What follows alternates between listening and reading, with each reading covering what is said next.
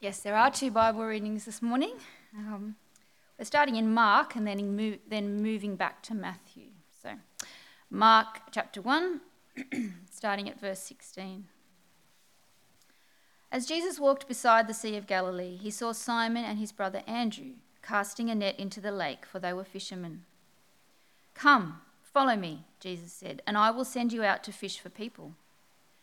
At once they left their nets and followed him. When he had gone a little farther, he saw James, son of Zebedee, and his brother John in a boat, preparing their nets. Without delay he called them, and they left their father Zebedee in the boat with the hired men and followed him. They went to Capernaum, and when the Sabbath came, Jesus went into the synagogue and began to teach. The people were amazed at his teaching, because he taught them as one who had authority, not as teachers of the law. Just then a man in their synagogue who was possessed by an impure spirit cried out, "What do you want with us, Jesus of Nazareth? Have you come to destroy us? I know who you are, the Holy One of God." "Be quiet," Jesus said sternly. "Come out of him." The impure spirit shook the man violently and came out of him with a shriek. The people were all so amazed that they asked each other, "What is this? A new teaching and with authority. He even gives orders to impure spirits, and they obey him." News about him spread quickly over the whole region of Galilee. As soon as they left the synagogue, they went with James and John to the home of Simon and Andrew. Simon's mother-in-law was in bed with a fever, and they immediately told Jesus about her. So he went to her, took her hand, and helped her up. The fever left her, and she began to wait on them. That evening after sunset, the people brought to Jesus all the sick and demon-possessed. The whole town gathered at the door, and Jesus healed many who had various diseases. He also drove out many demons, but he would not let the demons speak, because they knew who he was. Very early in the morning, while it was still dark, Jesus got up, left the house, and went to a solitary place, where he prayed.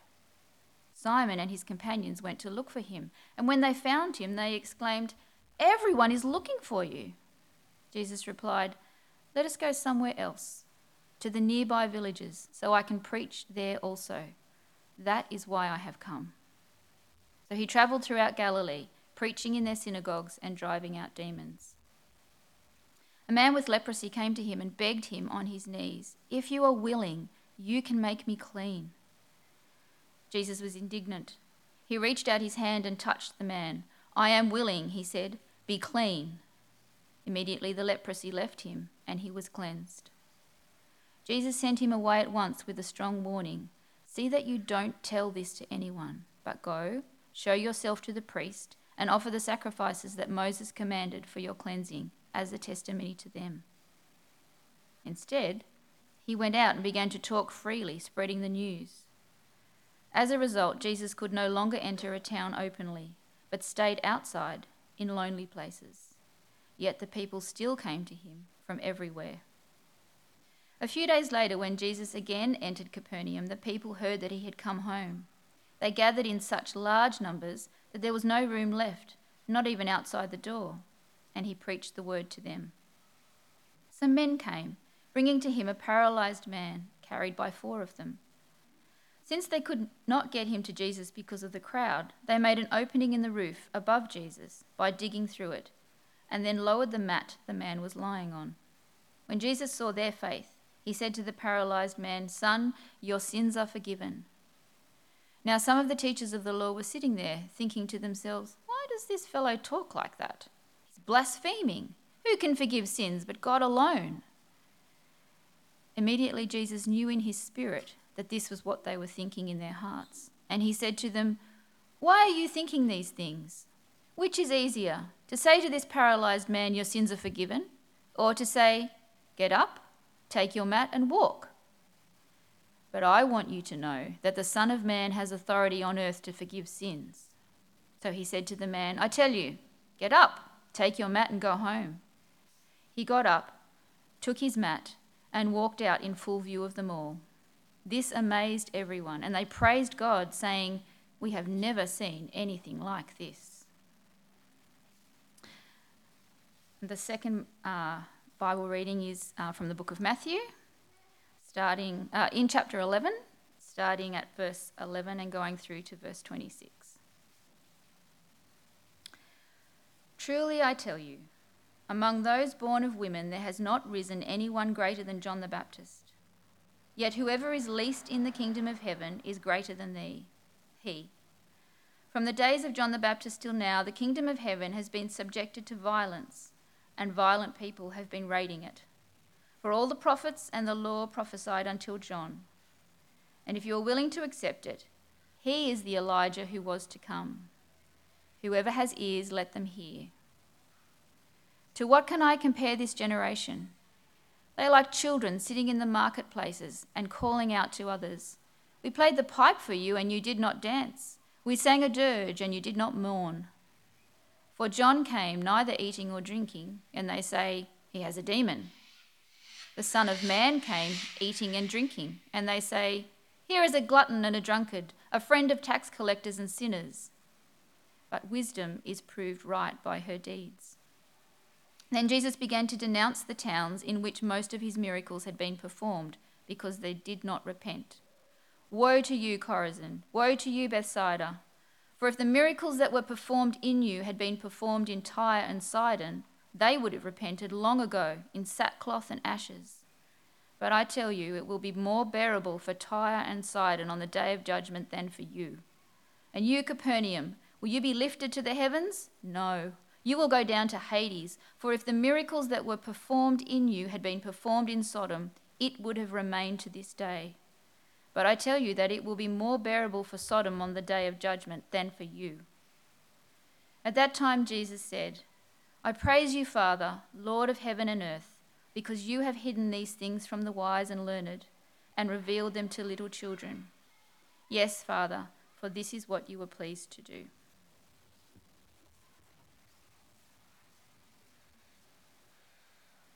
Wonderful. Thank you, Jenny. Please do keep your Bibles open at our Mark passage, which is from chapter 1 and verse 16 following. I'll lead us briefly in prayer. Heavenly Father, again we thank and praise you that you speak to us powerfully by your word and in the power of your Spirit that's at work within us.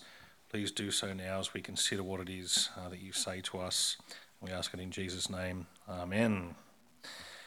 I suspect that most, if not all, people in this room are familiar with the old saying, before you criticise someone, walk a mile in their shoes. Many of you will know that I have a juvenile sense of humour and that I appreciate the oft-touted response to this, which is, yes, that's a really good idea, because when you do criticise them, you're a mile away and you have their shoes. The sentiment, however, expressed is really quite good. If you want to learn about a person, imagine what it's like to be them, to be with them, to experience what they experience. I say that because our world, and sadly even often our church, can forget that Christianity is about knowing a person. It's not a set of religious truths, even though those things are important. It's about knowing a person, that the one who is at the heart of Christianity is the one whose name it's given to. Jesus Christ is that person from whom we call ourselves Christ ones and have Christianity.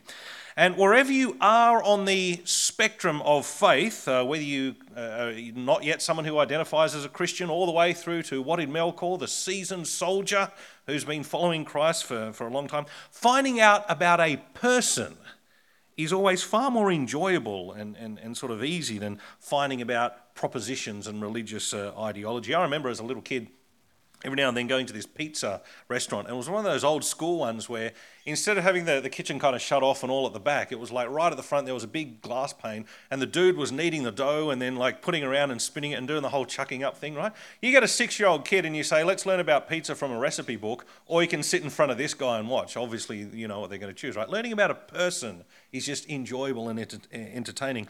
And so from finding out about Christianity through to being spurred on in the faith that you've had for 50 years, walking a mile in the shoes of Jesus is always both helpful, yes, but also enjoyable. And I say that because today we actually get to do that. Or we get to do even more than that in this part of Mark's Gospel. We not only walk a mile with Jesus, we actually get to spend a whole day in the life of Jesus. You probably didn't notice it was red, but I'll show you on the screen. In verse 21 of chapter 1, the day starts on a Saturday morning, which is what Jews would have understood by the expression when the Sabbath came. Point of order, it actually starts on Friday night, but when you say when the Sabbath came, that means Saturday morning. And then from verse 29 of chapter 1, we're in the middle of the day where Simon's now healed mother-in-law, as you remember, kindly makes lunch for Jesus and his disciples. And then from verse 32, we get that in the evening, Jesus does a bunch of healing and exorcisms. And finally, 1 verse 35, just before the dawn of the following day, we've got Jesus praying to his heavenly Father about what he's about to do the next day. Given that just before this part of the gospel, we've learned of this world-changing movement that God is putting into effect, a movement we call the kingdom of God, well, this day in the life of Jesus is really a day about learning what the kingdom of God is, learning about the character of the kingdom as we really learn about the character of the king. But just before we get into that, notice also who gets to see this day in the life of Jesus. Look in your Bibles from our starting verse 16. As Jesus walked beside the Sea of Galilee, he saw Simon and his brother Andrew casting a net into the lake, for they were fishermen. Normal, everyday, Joe Blow people in the middle of nowhere.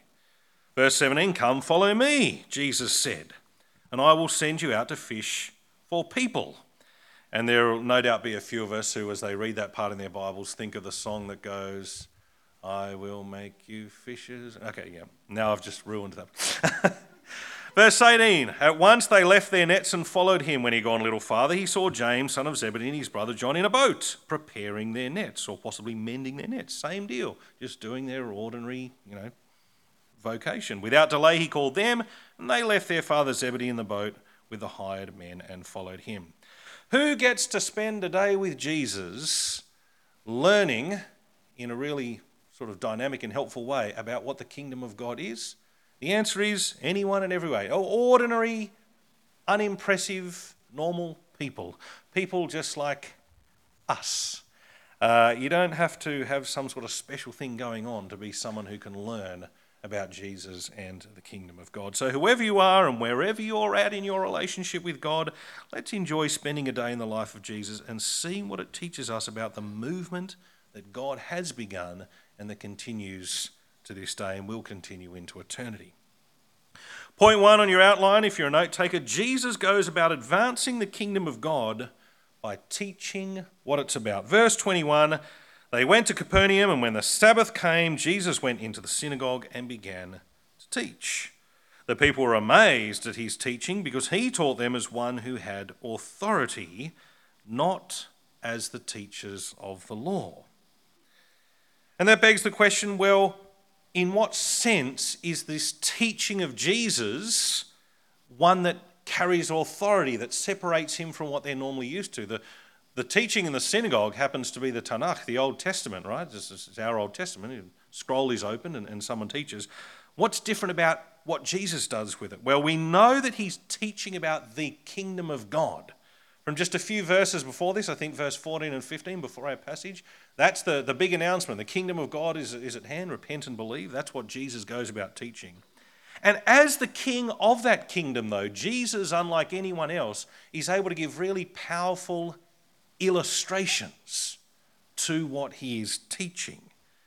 The kingdom of God advances, and if it's really happening, well, things opposed to the kingdom of God, i.e. spiritual or physical sickness, things that come about as a result of our fallenness, well, they should start to come undone. And we get an example of that from verse 23. This is how Jesus teaches with authority, with illustration, that the kingdom of God is at hand. Verse 23, look with me in your Bibles, verse 23. "Just then, a man in their synagogue who was possessed by an impure spirit cried out, 'What do you want to do with us, Jesus of Nazareth? Have you come to destroy us?' Answer, 'Yes. I know who you are, the Holy One of God.' 'Be quiet,' said Jesus sternly. 'Come out of him.' The impure spirit shook the man violently and came out of him with a shriek. The people were all so amazed that they asked each other, 'What is this, a new teaching?' And notice, and with authority. This is the authority bit. He even gives orders to impure spirits, and they obey him." And so naturally, as you can imagine, verse 28, news about him spread quickly over the whole region of Galilee. We already know the basic gist of Jesus' teaching, like I said, from verse 15. Repent and believe, for the kingdom of God is at hand. And there are many places throughout the Old Testament scriptures where you could teach that. But here Jesus illustrates the truth of his claim by showing that the kingdom of God truly is at hand. The kingdom of Satan, under whom all sinners naturally reside, is indeed being overthrown, as you see with the exorcism of demonic forces and spirits. Now, I've got no doubt that the content and the manner of Jesus' teaching would also have been rightly described as authoritative. I mean, he's sinless, he's the Son of God, he spoke the words of the Old Testament, right? He's the perfect preacher. But that Jesus can prove his claim that the kingdom of God is at hand, and he can do it by supernatural example, is what it means to say here, I think, that Jesus teaches with authority. And therefore, we expect not just demonic spirits under the realm of Satan, but also physical sickness, the kind of things that point to death, which is, of course, a result from the fall. Those things get overthrown. Verse 29, look again in your Bibles. As soon as they left the synagogue, they went with James and John to the home of Simon and Andrew. Simon's mother-in-law was in bed with a fever, and they immediately told Jesus about her. So he went to her, took her by the hand. He didn't have to take her by the hand, but he's making it very visual. Took her by the hand and helped her up. The fever left her, and she began to wait on them. That's not Jesus saying, we're hungry, and we better get the person who knows how to cook, right? It's what in that day and culture would have been extraordinary honour, and it's to show the complete comprehensiveness and immediacy of the healing. The fact that she can do what she normally would have done in that circumstance in complete, perfect health. As those ex-fishermen spent a day in the life of Jesus, they saw, and we now see, that he's on about advancing the kingdom of God, and that he does it through the teaching and the proclaiming of the good news that God's kingdom is at hand, but he does so with authority, with powerful illustration. The illustrations and proofs are also, therefore, very popular. And so, verse 32, that evening, after sunset, the people brought to Jesus all the sick and demon-possessed. The whole town gathered at the door, and Jesus healed many who had various diseases. He also drove out many demons, but he would not let the demons speak because they knew who he was. Now, I've got to leave that one on a cliffhanger. We will find out later why he doesn't want the demons to reveal his full identity. It's the only last thing they've got. Well, we can tell you we're not going to let them do that. Why is that a thing? We're going to find out later in the Gospel of Mark. But for now, our day in the life of Jesus has shown us that the kingdom of God is real, and that it involves the overthrow of the effects of our sinfulness. Jesus has been healing all kinds of sickness and driving out demons, such that crowds are flocking to him from the whole town. Which is why it might come as a surprise, at least initially, that this day in the life of Jesus was an unsuccessful day. It was not a good day in the life and ministry of Jesus. We'll see why that is as, point 2 on your outline, Jesus now goes on to show his disciples that the priority for the kingdom work is the preaching. So again, look at your Bibles from verse 35. Very early in the morning, while it was still dark, Jesus got up, left the house, and went off to a solitary place where he prayed. Simon and his companions went to look for him, and when they found him, they exclaimed, "Everyone is looking for you." Well, of course they are. And you can imagine how desperate and excited these former fishermen, come disciples, would have been, and how dumbfounded that Jesus would go anywhere but stay where he was and keep doing, because he's on the winning ticket. He's got the whole town flocking to him, and it's only day one. But then comes the shock. Verse 38, Jesus replied, "Let us go somewhere else, to the nearby villages, so I can preach there also. That is why I have come." And so he travelled throughout Galilee, preaching in their synagogues and driving out demons, i.e. preaching and with authority. Jesus shocks the disciples and possibly us by showing that the signs, the illustrations, aren't the big deal. It's the teaching that matters, not the illustrations, no matter how powerful they may be. And in Jesus' case, they were divinely powerful. They were supernatural. In fact, we're going to go further on this because the Bible does. Jesus choosing to leave at the height of popularity from Capernaum actually implies that these people in Capernaum had by and large not repented and believed. They have not embraced the kingdom of God. The gospel writer Matthew, and this is why we had that second reading, recorded what Jesus ultimately concludes about Capernaum in his 11th chapter. And for this one, I will put the words on the screen so you don't have to flick your pages.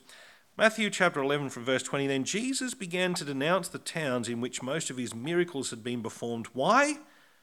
Because they did not repent. Remember his teaching, repent and believe for the kingdom of heaven. I did all the miracles. I showed that this was the legit teaching, but you did not repent. Ergo, I denounce you. And he begins to do that. If you remember from the reading, verse 21, woe to you, Chorazin, woe to you, Bethsaida. On he goes about them. And then verse 23, and you, Capernaum, will you be lifted to the heavens? No. You'll go down to Hades.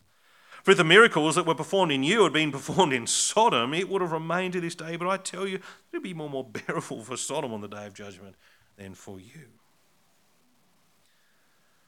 Those who form the kingdom of God, those who make up the kingdom of God, are those who repent and believe the gospel. It's not be miraculously healed or be miraculously exercised and you'll enter the kingdom of heaven. No, it's repent and believe. Believe in the gospel. The real kingdom of God advances through the preaching and teaching of the gospel, not through the supernatural healings and miracles that were designed to reinforce that teaching. Now, God can, and no doubt occasionally does, do such wonderful things. As a matter of fact, I've regularly and even continue to pray for supernatural healing for many people. And there certainly will come complete spiritual, physical healing and renewal when God's kingdom comes on earth as it currently is in heaven. That's one of the profound and great hopes, one of the greatest reasons for being a follower of Jesus. There will be no more sadness, sickness, death, mourning, crying, pain for those who are in Christ Jesus on the last day and into eternity. But that's not where things are now. And it's a disaster when people get carried away with thinking that that's where things are now, to the point that the gospel gets sidelined and repentance and belief is no longer the big deal. I also went to summer school this last week. It was absolutely wonderful, and I had the great joy of chatting to a couple, a young couple expecting their first child, and she happens to have cerebral palsy. I think that is. I hope I haven't got that wrong, but it's hard for her to walk and stuff, and the speech is a bit slow. She's absolutely wonderful, all there, but got a condition. And in the conversation, she was telling me that it's very hard for her to walk where she walks through Parramatta on the way to work without once every couple of months having someone approach her and say, can I pray for your healing? And the expectation is that this woman is not a follower of Jesus and they'll pray for the healing, she'll get healed and ergo be a Christian. And she says it's always really difficult for her to navigate because she is a follower of Jesus, right? And she knows that her status before God is not somehow tied to her physical condition. As a matter of fact, I consider it not only a blatant false teaching that comes from the prosperity gospel, but also, frankly, an insult. You suck. Your faith is useless. Why? Because you're a cripple. If you had more faith, you'd be doing better.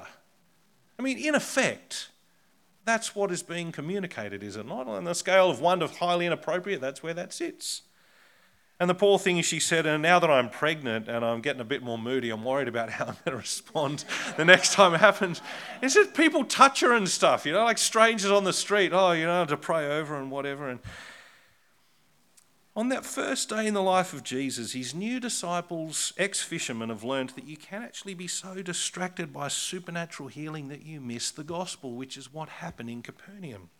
You can be so invested in the supernatural miracles precisely because you're not invested in hearing the good news and repenting and believing. That is Jesus' diagnosis of what happened here in Capernaum. Now, thankfully, Jesus' ministry lasted more than one day, you'll be pleased to know, and the disciples got to learn more of the character of the kingdom of God going forward. In the next two sections of Mark, Jesus shows them, and therefore shows us, how it is that the kingdom of God actually does take root in people's lives, how it is made possible for people to repent and believe, and what it means for them when they do. Point 3 on your outline, Jesus shows us for those who do enter the kingdom, it's because he removes the very cause of their fallenness.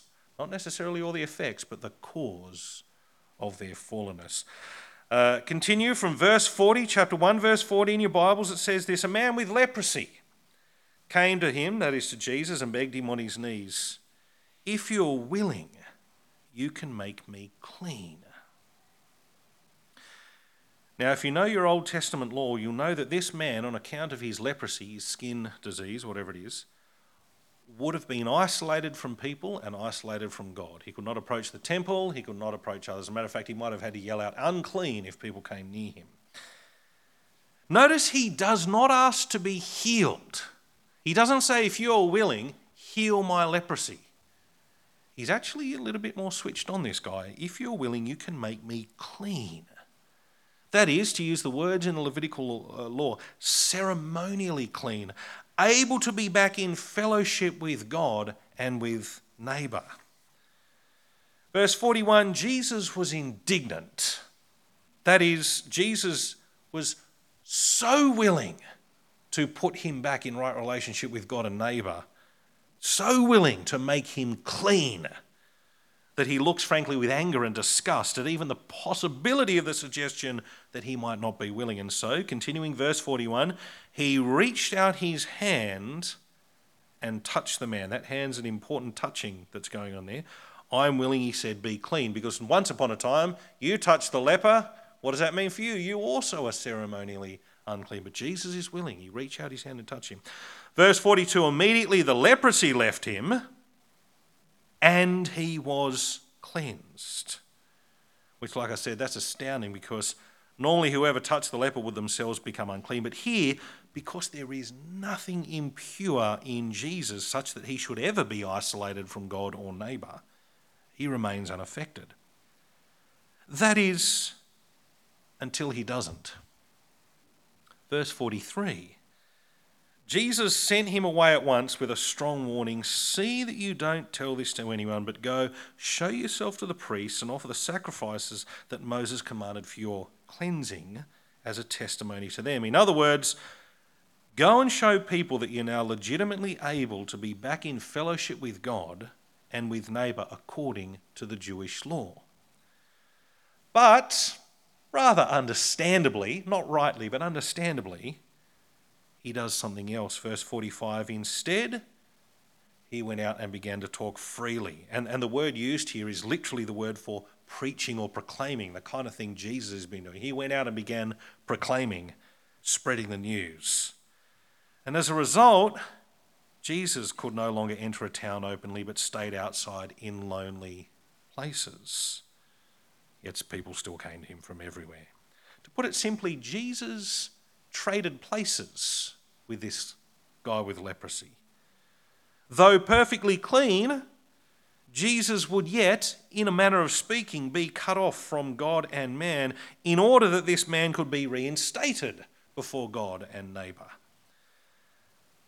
And of course, all this is a really great, obvious teaching on the reality of the kingdom of God, that Jesus ultimately does this for you and me. We are unworthy and unwilling by ourselves naturally to be repentant and faithful. We are unclean, we cannot approach God, and therefore we are out of peace with our neighbour. Jesus, though perfectly clean, trades place with us in his death on the cross to take the penalty for our uncleanness. Now, of course, in the example at hand with this guy who formerly had leprosy, All of this so far is to do with ceremonial or outward cleanliness. Even leprosy is on the outside of the body, right? It's a rash. The Old Testament law is often more to do with symbol than the actual reality. It points to the reality of sin, which you can't see.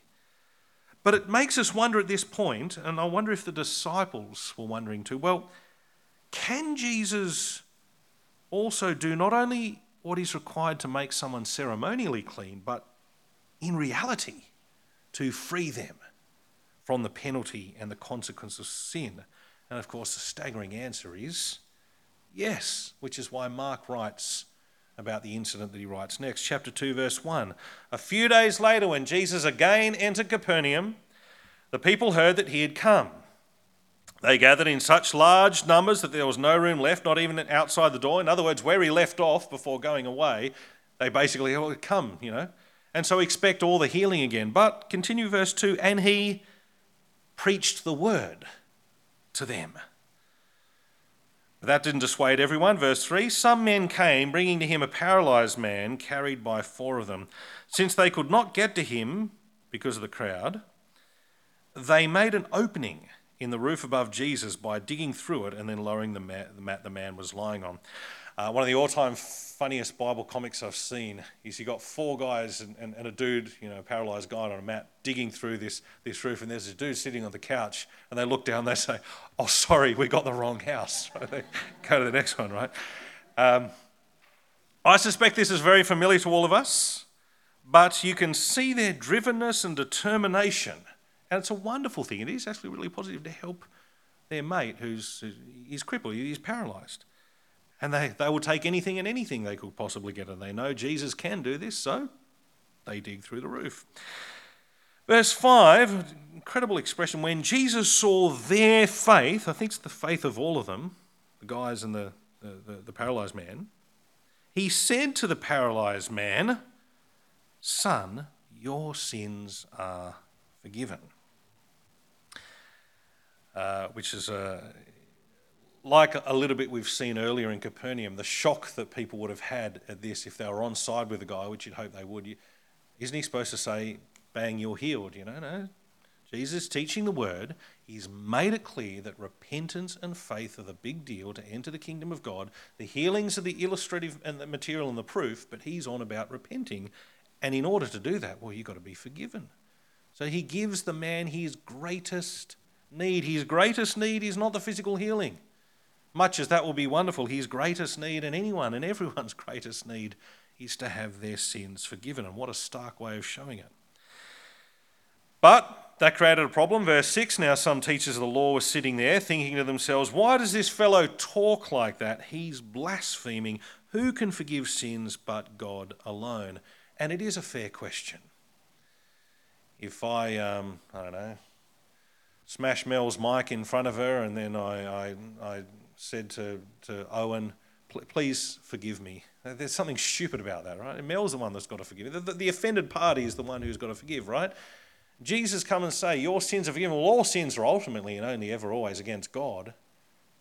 And Jesus is saying, I can forgive you. And so that's actually a fair challenge. Verse 8, immediately Jesus knew in his spirit that this is what they were thinking in their hearts, i.e. he did the thing that only God can do.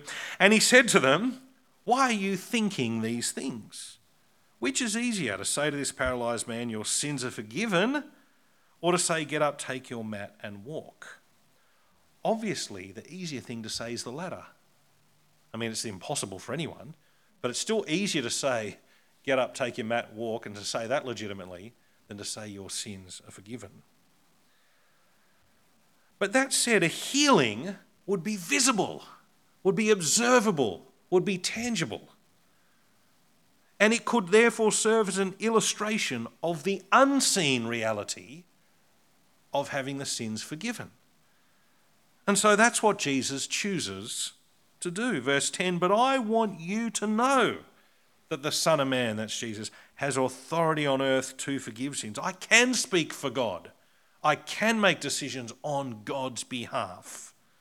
And so he said to the man, I tell you, get up, take your mat and go home.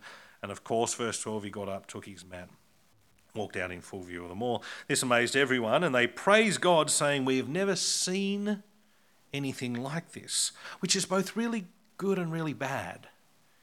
It's really good because, hey, they're praising God, Yahweh, which is awesome. They recognise that he's somehow the one that's behind all this. Jesus obviously does speak for God. But rather than marvelling at what they saw, did they also listen to what Jesus was teaching? Did they come to the point of believing Jesus could forgive their sins, such that they turned back to God in repentance? We're not told. In any event, it is clear that God's kingdom is one in which the root cause of our fallenness is dealt with. Not just the symbol, but the reality. That's what we've got to here. And it advances by gospel preaching and teaching. That's what we've learned in the day, plus a few other days in the life of Jesus about the kingdom. Now, I will say a few more things about this and draw out some implications for us in just a minute. But firstly, it actually makes sense for me to ask, has your greatest need been met? There are many who heard Jesus' call to enter the kingdom and who saw the truth of what he taught confirmed by powerful miracles, who yet still failed to enter the kingdom of God and were condemned, as Jesus condemned Capernaum. That was the case then, and it continues to be the case now. But I'm very pleased to say that it's actually really simple to know how to have your greatest need met. If you're someone on this end of the spectrum who doesn't even identify as a follower of Jesus yet, in order to become a part of the kingdom of God, it just requires the two things that he said back in verse 14 and 15. It requires repenting and believing. Repenting is a turning to God away from your sin. Have you repented of your sin? And do you believe in Jesus Christ as the Lord of your life, the one who speaks for God because he is God? And he is the one that God has put in charge over all people and all things. He's the one that God has put in charge over the kingdom of God that will extend into all eternity, unlike any of the kingdoms of this world. Basically, have you said, God, I don't want me to be the boss of my life anymore. I want Jesus Lord of my life, and thank you so much that he can forgive me from my sins. If you haven't done that, do it today. For us, the church, who are living in and for the kingdom, a really important thing to remember is that there's no such thing as living, and this is how I put it, there's no such thing as living in parallel to the kingdom. You see, it's not that God's great movement that he started with Jesus is kind of over here and my life is kind of here, and every now and then I kind of dip in to the kingdom bit. I think we can be tempted to sort of think that's how it is, you know. It's not here's my bit, you know, I've got to work my job and I've got to look after my family. And over there is the Jesus bit. Well, I'm my growth group and church, and I'll kind of like, I'm a member of the kingdom when I'm there and I'm a member of the world when I'm here. That's not a kingdom way of thinking. The kingdom way of thinking is actually all Jesus bit, right? The kingdom of God is thoroughly comprehensive. And the day will come when there ain't none of this stuff. It's the kingdom of God will come to earth and as it is in heaven, and it'll be all there. So the real question when it comes to your job and your family or whatever is, well, how can I use my job to advance the kingdom? How can I respond and react and lead and relate in my family in a way that makes sense of the kingdom and particularly its advance? You every now and then hear of people who they could have had a job as a computer engineer, but they'd be sort of in a room by themselves all day, and they're a follower of Jesus, and well, that's no good. I'll become a taxi driver because then I can speak to heaps of people all the time. I'll become a hairdresser so I can speak to people all the time about the good news of Jesus. I don't need all the money that I would have got. I'm going to think about how can I work in such a way that actually advances the kingdom. That's just a normal Christian way of thinking. Also, Jesus makes it clear that the kingdom grows through proclamation, what we call the ministry of the word. And I'm glad about that because I can't miraculously heal people of their illnesses and drive out demons. There are times I really wish I could, but that's not for me. But I can speak the truth of the gospel. And I can do it formally and informally. And I can communicate the truth of God. And as a matter of fact, though this idea has come under fire as of late in some circles and some upper echelons of theological nerdism, the reality is that all Christians play a part in evangelism. All Christians play a part in the proclaiming of the truth of the kingdom of heaven. There is a difference between the ministry of the word and all other ministry. Now, that doesn't mean that, well, because Ben's an ordained minister, that he's somehow more important for the kingdom than anyone else. That does not follow from the importance of word ministry, right? As a matter of fact, if Ben's good at his words ministry, he'll know for sure he is definitely no more important than anyone else, and he will preach that. But the way that our God has elected to grow his kingdom is through the verbal proclamation of the gospel, through the ministry of the word and prayer. And that stands apart from all other forms of Christian work and service. And so it is right, as followers of Jesus, as member of his kingdom, to ask, what can I do for the sake of the word of God and prayer? Could I take a demotion, work one day less per week so I can teach scripture in the local primary school?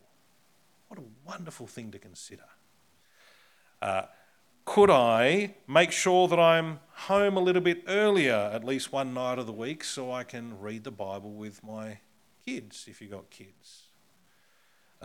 Could I think about doing theological training and education and think about the possibility of vocational gospel ministry?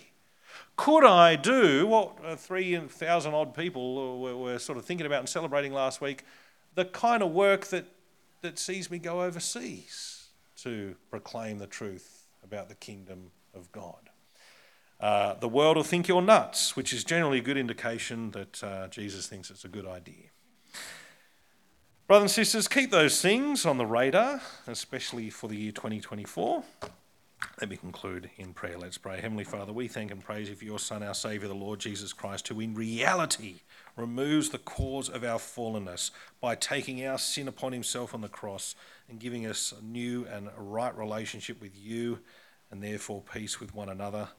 Heavenly Father, we pray that in our lives we will prioritise the ministry of the word, that we would expect you to continue to build your kingdom through the verbal proclamation of the gospel, and that you'd help us assess our lives, our relationships in a way that does give priority to that most wonderful work. And we ask these things in Jesus' name. Amen.